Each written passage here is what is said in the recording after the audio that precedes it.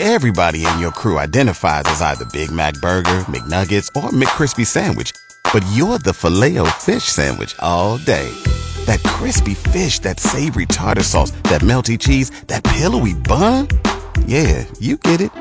Every time. And if you love the Filet-O-Fish, right now you can catch 2 of the classics you love for just $6. Limited time only. Price and participation may vary. Cannot be combined with any other offer. Single item at regular price. Ba-da-ba-ba-ba.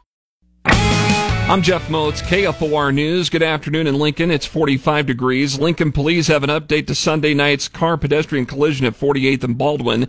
Public Information Manager Erica Thomas says the preliminary investigation shows an 18-year-old Lincoln man was driving his car northbound on 48th from Baldwin when it hit a pedestrian not in a marked crosswalk. The driver said he looked down at his radio just before the collision. The 47-year-old woman crossing the street suffered a head injury and was taken to a Lincoln hospital. Her injury is not life-threatening. No citations have been issued.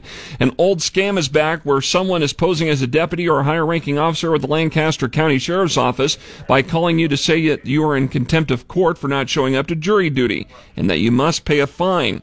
You should not fall for that call, according to Chief Deputy Sheriff Ben Houchin. We will not ask for any type of card for you to go and give the number to them so that they can take the money.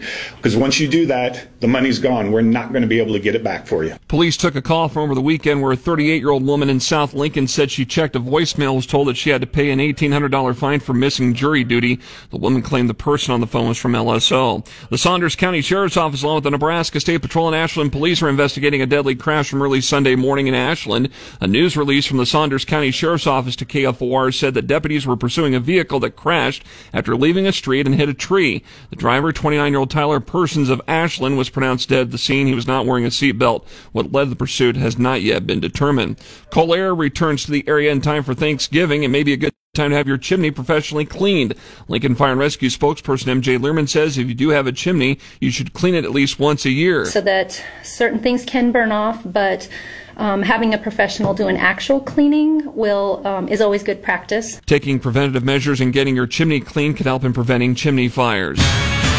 Lincoln's first forecast rain continuing here through the afternoon, a high of 47. I'm Jeff Moats, KFOR News.